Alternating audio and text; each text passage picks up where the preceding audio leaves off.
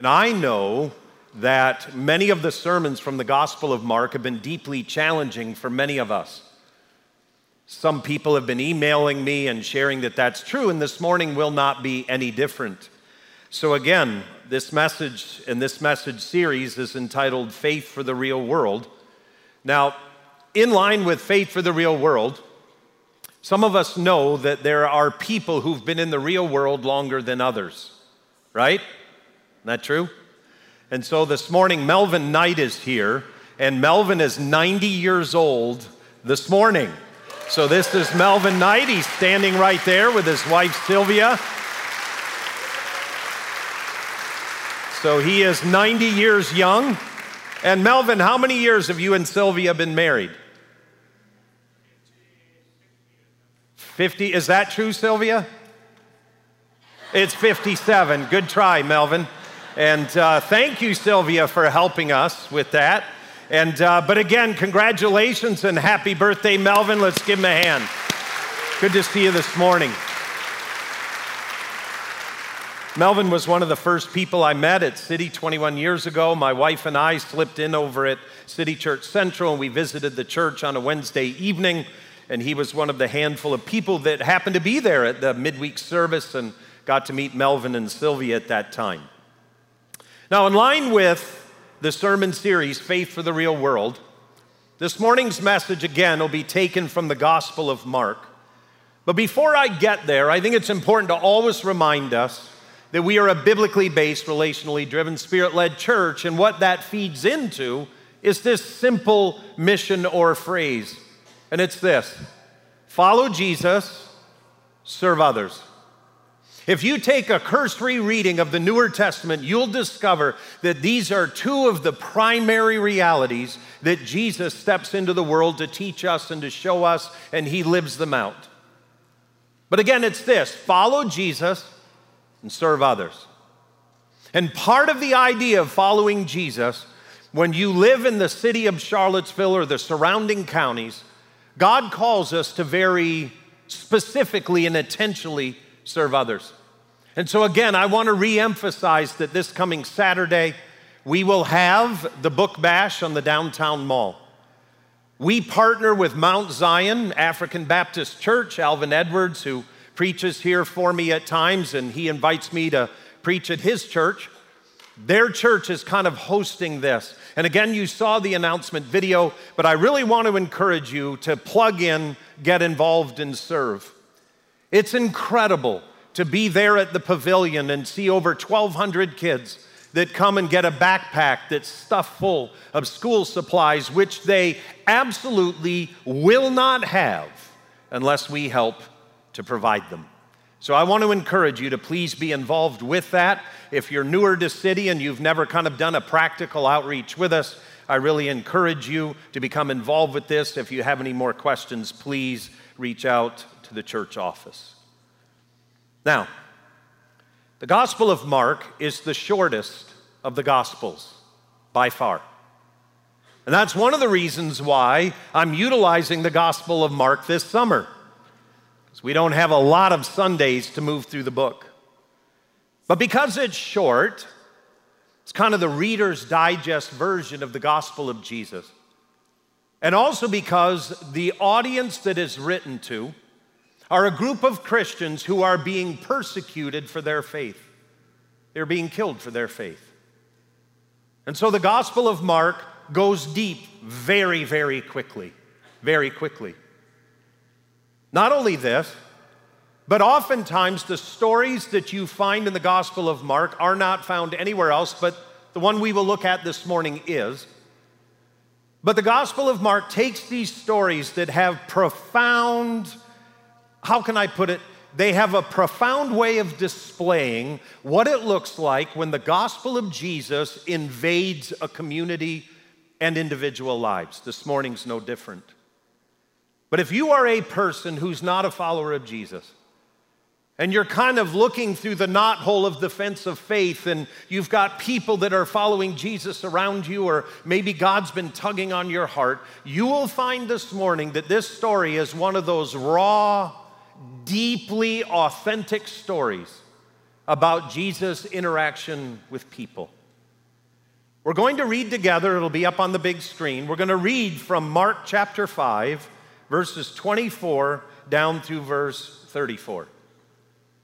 And in this story, it is one of those stories that just kind of is so raw and so authentic, and we're going to discover that together. So let's go ahead and read Mark 5, 24 and following. Here's what it says. A large crowd followed and pressed around him. Now let me just push the pause button for biblical context. Jesus has been healing people. Just prior to this, Jesus casts 1,000 demons out of one guy. He has healed a paralyzed man in his hometown. He's been doing miracles at different synagogues around the countryside, most of which are not recorded in the Gospels, but are hinted at. Jesus has also done some massive public teachings by this time, and people now know who he is. They know that he works miracles, but Jesus is doing one thing that's unique. He is casting out demons. No one has done that before. Now, in conjunction with that, this fall, I'm actually going to preach two different sermons, one on heaven and one on hell. We'll take a deeper look at demons at that time, but suffice it to say that Jesus' popularity was not just because of his teaching, not just because of his healings, but it was because he was casting out demons. He had spiritual power and spiritual authority that people had never seen before.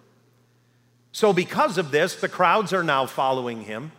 It could be said that these are the years of popularity or the months of popularity for Jesus' ministry. There's a definitive turning point in each gospel where that turns to less favorable view, especially by the religious leaders.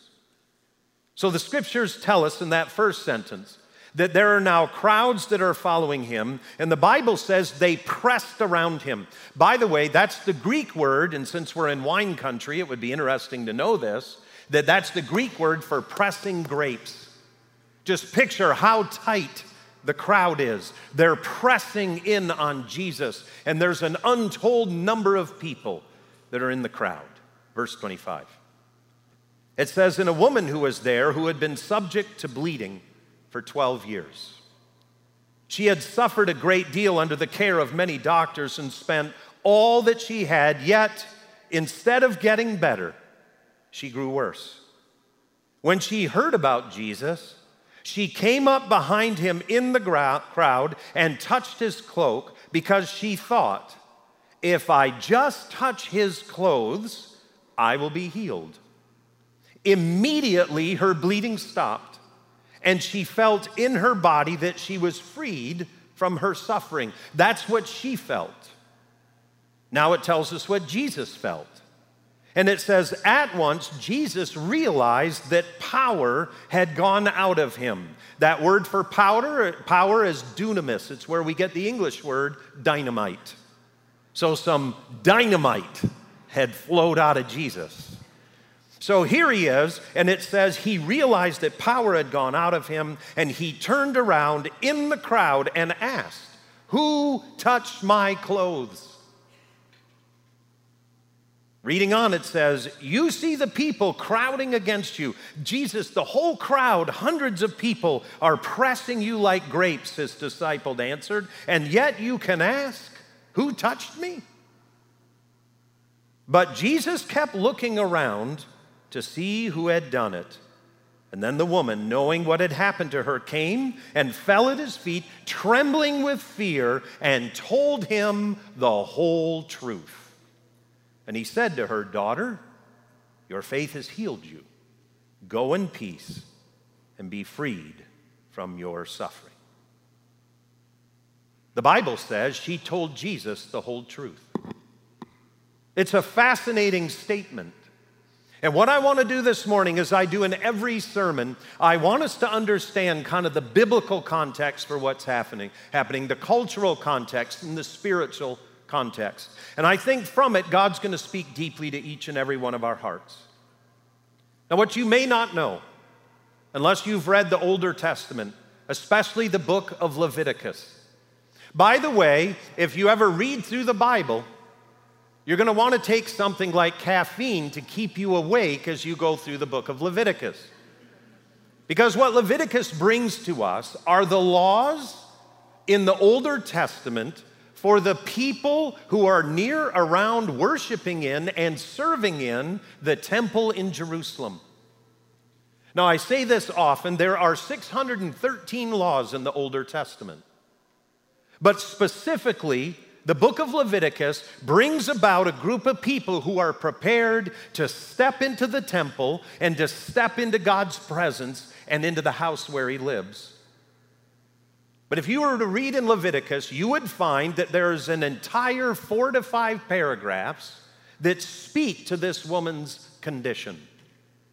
Leviticus 15, verses 19 through 31, tells us in the Older Testament, in these temple laws, the spiritual realities of her life. What Leviticus 15, 19 through 31 tells us, that is, if this woman is in the midst of bleeding like she is, it's unique and it's beyond what would be normal for what God has given her for reproduction. By the way, there are little ears in this room, so I'm going to speak in a way where all of us as adults understand. The issue that she's dealing with goes way beyond that. But what's fascinating is that if you read in the book of Leviticus, you would discover that if things were normal in her physical body, that during that time, no one can come in contact with her. If they do, they become unclean. Not only this, during the normal time for every woman, when it comes to God's reproductive realities, during that time, if a man has intimacy with her, he is unclean for 7 days. Reading on, you would find that God, who is a holy God, is laying out these mandates for who, how, and when people can step into the awesomeness of his presence.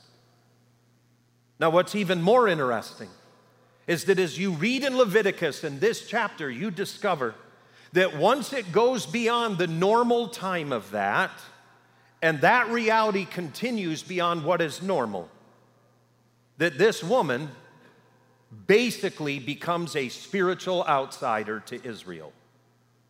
Because Leviticus 15:25 tells us that if it goes beyond what is normal, she is to be declared as ceremonially unclean. And anyone who touches her becomes the same.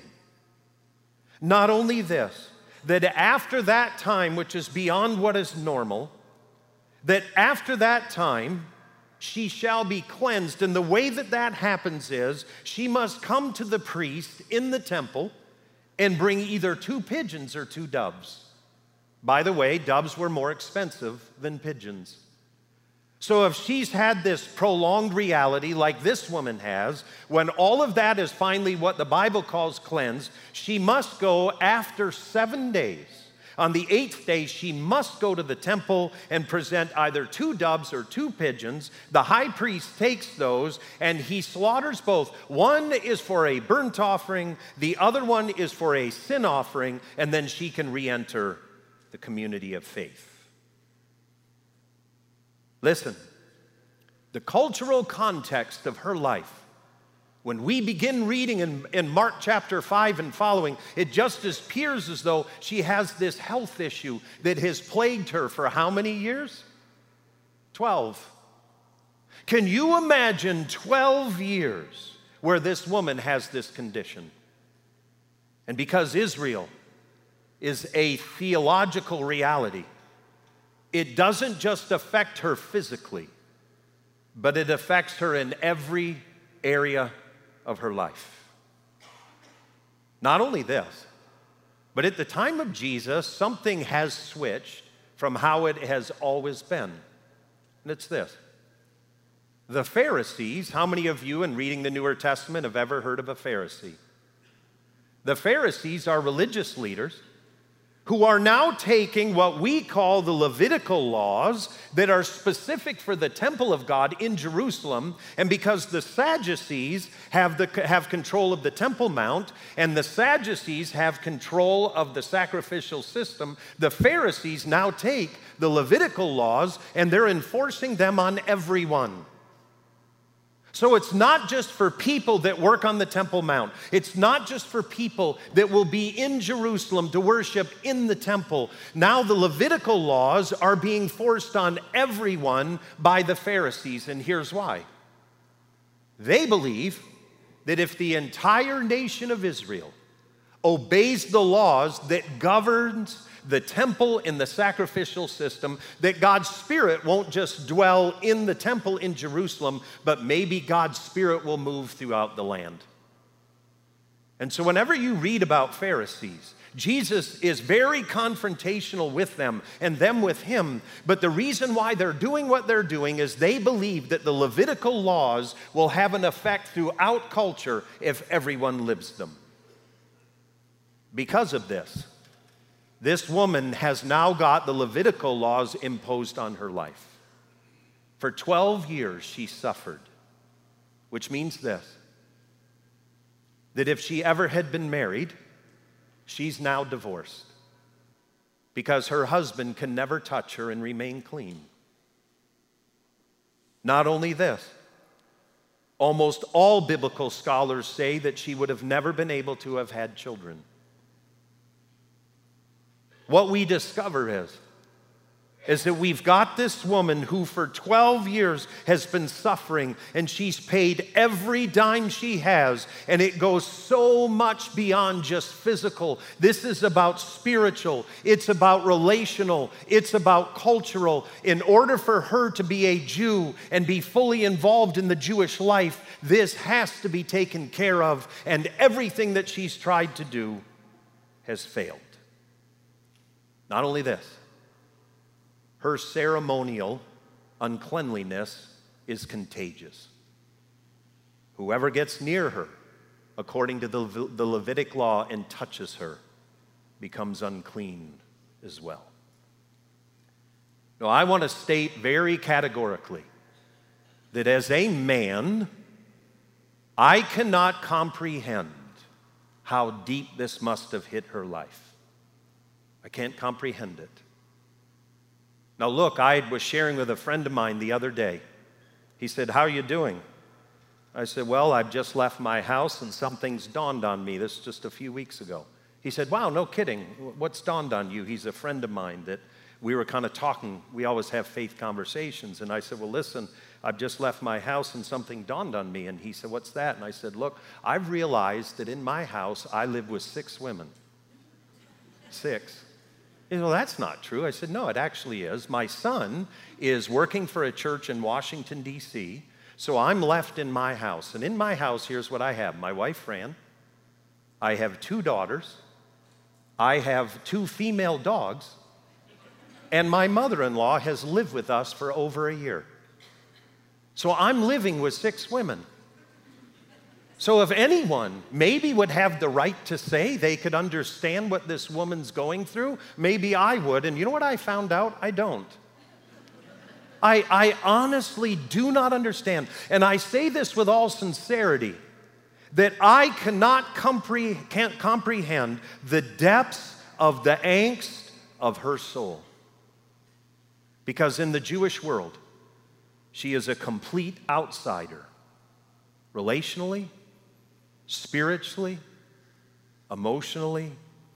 She's off to the side. And so anyone during Jesus' day who reads what we just read, they would instantly understand, but especially women would lean into this story because this woman is living every woman's greatest fear at the time of Jesus. Now here's what the Bible tells us. If you would recall in your memory that here Jesus is, he's walking in the crowd, people are pressing him like grapes, hundreds of people are bumping into him, they're jostling him, and then the Bible tells us in verse 27 very specifically that this woman comes up behind Jesus. Do you notice that?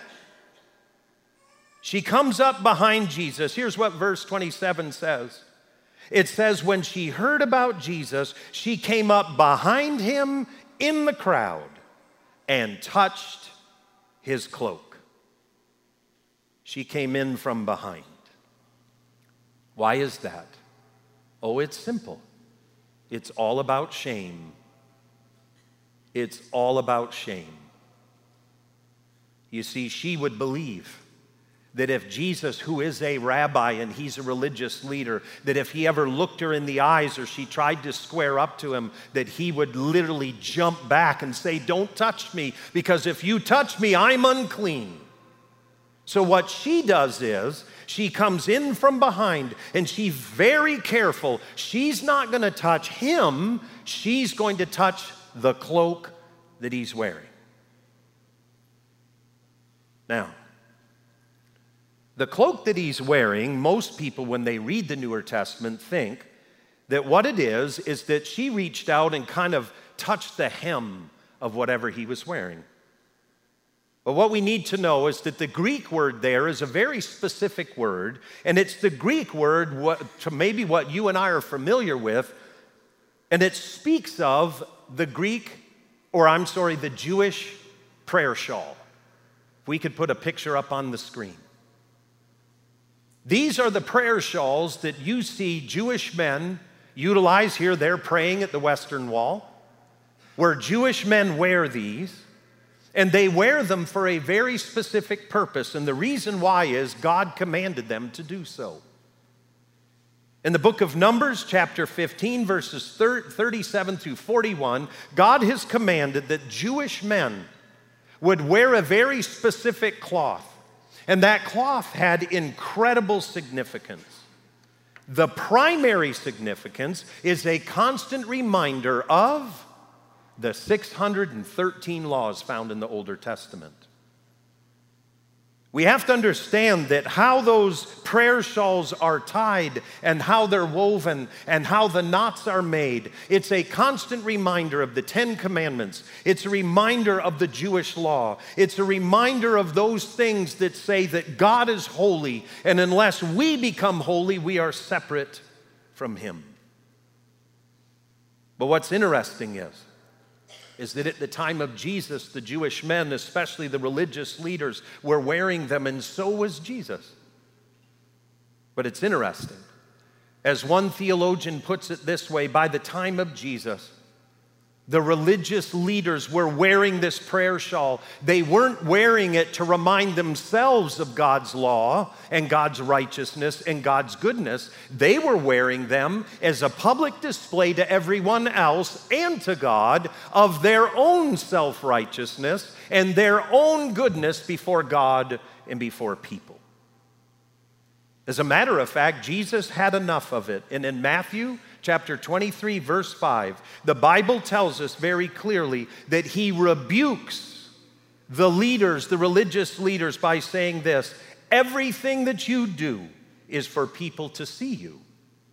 You make the phylacteries, which are the wooden box that hold the law of God on their foreheads. He said, you make that box exceptionally wide, and the tassels on your garments, you make them flowing and long, so that everyone can see how righteous you are. And Jesus rebukes them. But you see, Jesus was wearing a prayer shawl. And the Greek word for that tells us that. You see, when the woman reaches out to touch Jesus, she doesn't touch his coat. She touches his prayer shawl. And the moment she touches that prayer shawl, the Bible tells us that power leaves him and that she's healed. Now, what else is fascinating is that the Bible tells us in this story that when she hears that Jesus is moving through her town, she gets into the crowd, and remember, she's going to touch him from behind. She would never dream of facing him. Too much shame. But she reaches out to touch his prayer shawl, and what verse 28 tells us is that she has been telling herself over and over and over again, all I need to do is touch his prayer shawl. And if I do, I will be healed. And what's amazing is that verb, telling herself, is the imperfect tense. She's been telling herself over and over and over again, I need to get to Jesus. And if I do, I'll be healed.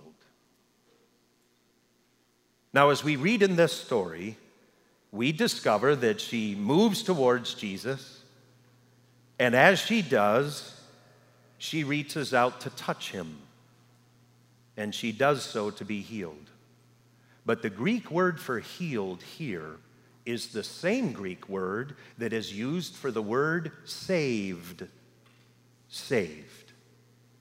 It's interesting in the NIV, whenever it's physical healing, it says healed. Whenever it's spiritual healing, it's called saved. And as a matter of fact, that vernacular is throughout the evangelical world. Have you been saved? Have you been born again? That's the Greek word sozo. And what she says to herself is, if I can reach out and touch him, I will be not healed, but saved. Because healing is just the beginning. If he heals her physically, she will be saved. She will be brought back in to the spiritual community, and she will be able to worship God. Now, here's what I want to say. We come to Jesus for any number of reasons. They're all good. Sometimes we come to Jesus because of a physical ailment. Sometimes we come to Jesus because we need peace in our lives. Sometimes we come to Jesus because we just need something else. Our life isn't working. And what we do is we come to him, much like how the NIV translates it, it would lead you to believe that she's coming to Jesus to get a physical healing. And here's what I want to say. You might come to Jesus for a physical healing, but he loves you too much just to give you that. You might come to Jesus because your life is a disaster and you feel like you need a little peace in your life. You're looking to tweak a few things, maybe renovate a room or two, and Jesus shows up and says, that's not how this works. I will give you my peace, but I'm going to build you a brand new life. Jesus doesn't show up to tweak you, he shows up to save you, to transform everything about your life. I would also say this.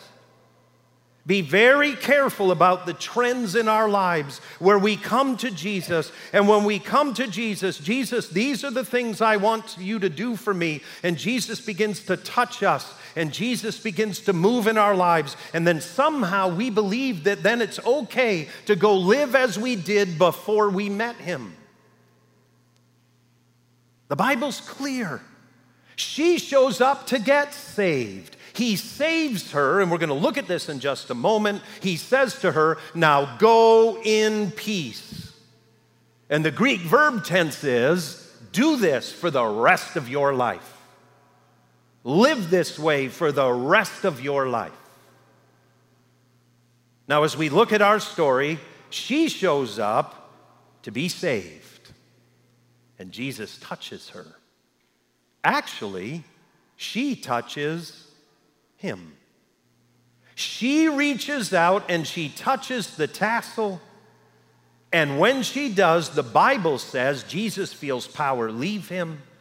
He turns around to his disciples and said, who just touched me? And they say, Jesus, you're crazy. Look at all these people. How in the world will you ever know who touched you? And the Bible says Jesus stops and he turns and he continues to look. And in verse 33, the woman, knowing that she had been healed, knowing that she'd been saved, she comes and she lays at Jesus' feet, and the next phrase is profound. Verse 33 says, she told him the whole truth. Why? Because now he's unclean. You see, as a Jewish woman, she needs to now tell Jesus, here's my story. The law of Leviticus, and you're a rabbi, you would know this, that I've reached out and I've touched your garment. And in touching your prayer shawl, Jesus, now you've got a problem. I'm unclean, and my uncleanliness is contagious. But what's stunning is Jesus turns to her and does not say, go to Jerusalem, offer 2 doves, have the priest do the ritual so that you can become. He doesn't say that. Jesus turns to her, and what he says to her is this: daughter, love that. He says, daughter, your faith has saved you. Sozo. Your faith hasn't just healed you, your faith has saved you. Now go in peace and be freed from your suffering. Please know this, that when she comes in front of Jesus and she gets on her face and she tells Jesus the truth, the whole truth, she is waiting to be rebuked. And instead, Jesus uses a word he only uses once, ever recorded in the Newer Testament, and he says it to her. And it's a word in the original language that's filled with compassion. He calls her daughter. Daughter. Only place he says it. Daughter, your faith has saved you. Your faith has saved you. Now, I want you to understand something very clearly. When she reaches out to touch Jesus, she touches the prayer shawl that is a constant reminder to everyone of the laws of God in Leviticus. She knows that's what that prayer shawl means. But if you take the law of God and Jesus and you bring them together, you get saved because he fulfills the law. So the very emblem, that thing on his body that should have repelled her because he's wearing it, it draws her in. I love that. She reaches out and touches the shawl. And when she does, she's healed. Now, ladies, this story is so amazing. It's amazing because of everything that we've covered, but what even makes it more amazing is that this miracle is in the middle of another miracle. You see, Mark 5, in the areas that we're reading, begins with the story of Jairus. A rich, powerful synagogue ruler has come to Jesus and requested that Jesus would come to his house to heal his daughter. But as Jesus is moving with a rich, powerful man, she shows up from behind because of her shame, and she tugs on his prayer shawl, and he turns and he waits, and he demands that whoever has touched him must step forward. And when she does, he calls her daughter. It's probably the first familial word she's been called in 12 years. And he turns to her and calls her daughter. It's amazing. That is amazing to me. And you know why it's so amazing? Is Jesus was traveling with a rich, powerful man, and he stops doing that to turn to minister to her. And every first century Jew would have understood exactly what Mark was trying to tell them through the gospel, that Jesus loves us all equally. Rich, powerful men do not get more of the love of Jesus than a woman who's been sidelined for 12 years. As a matter of fact, he makes her the priority in the story. As we close out our time, this woman actually begins a spiritual movement. Because in the next chapter, Mark chapter 6, verse 56, the Bible tells us that, and wherever Jesus went, into villages, towns, or countryside, they placed the sick in the marketplaces, and they begged him to let them touch even the edge of his, same word. She started a trend. and all who touched it were healed. This woman began a healing ministry because of her faith.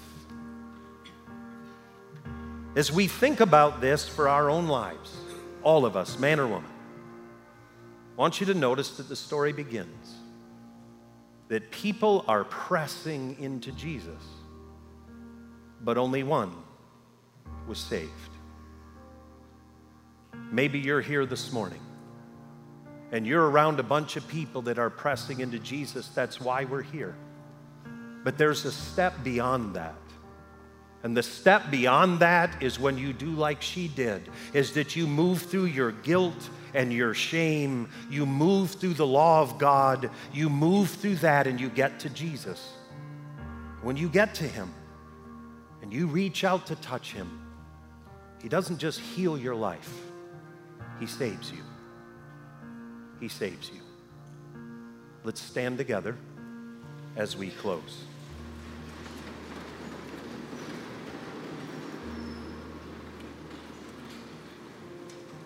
As we stand together, let's take a moment to close our eyes.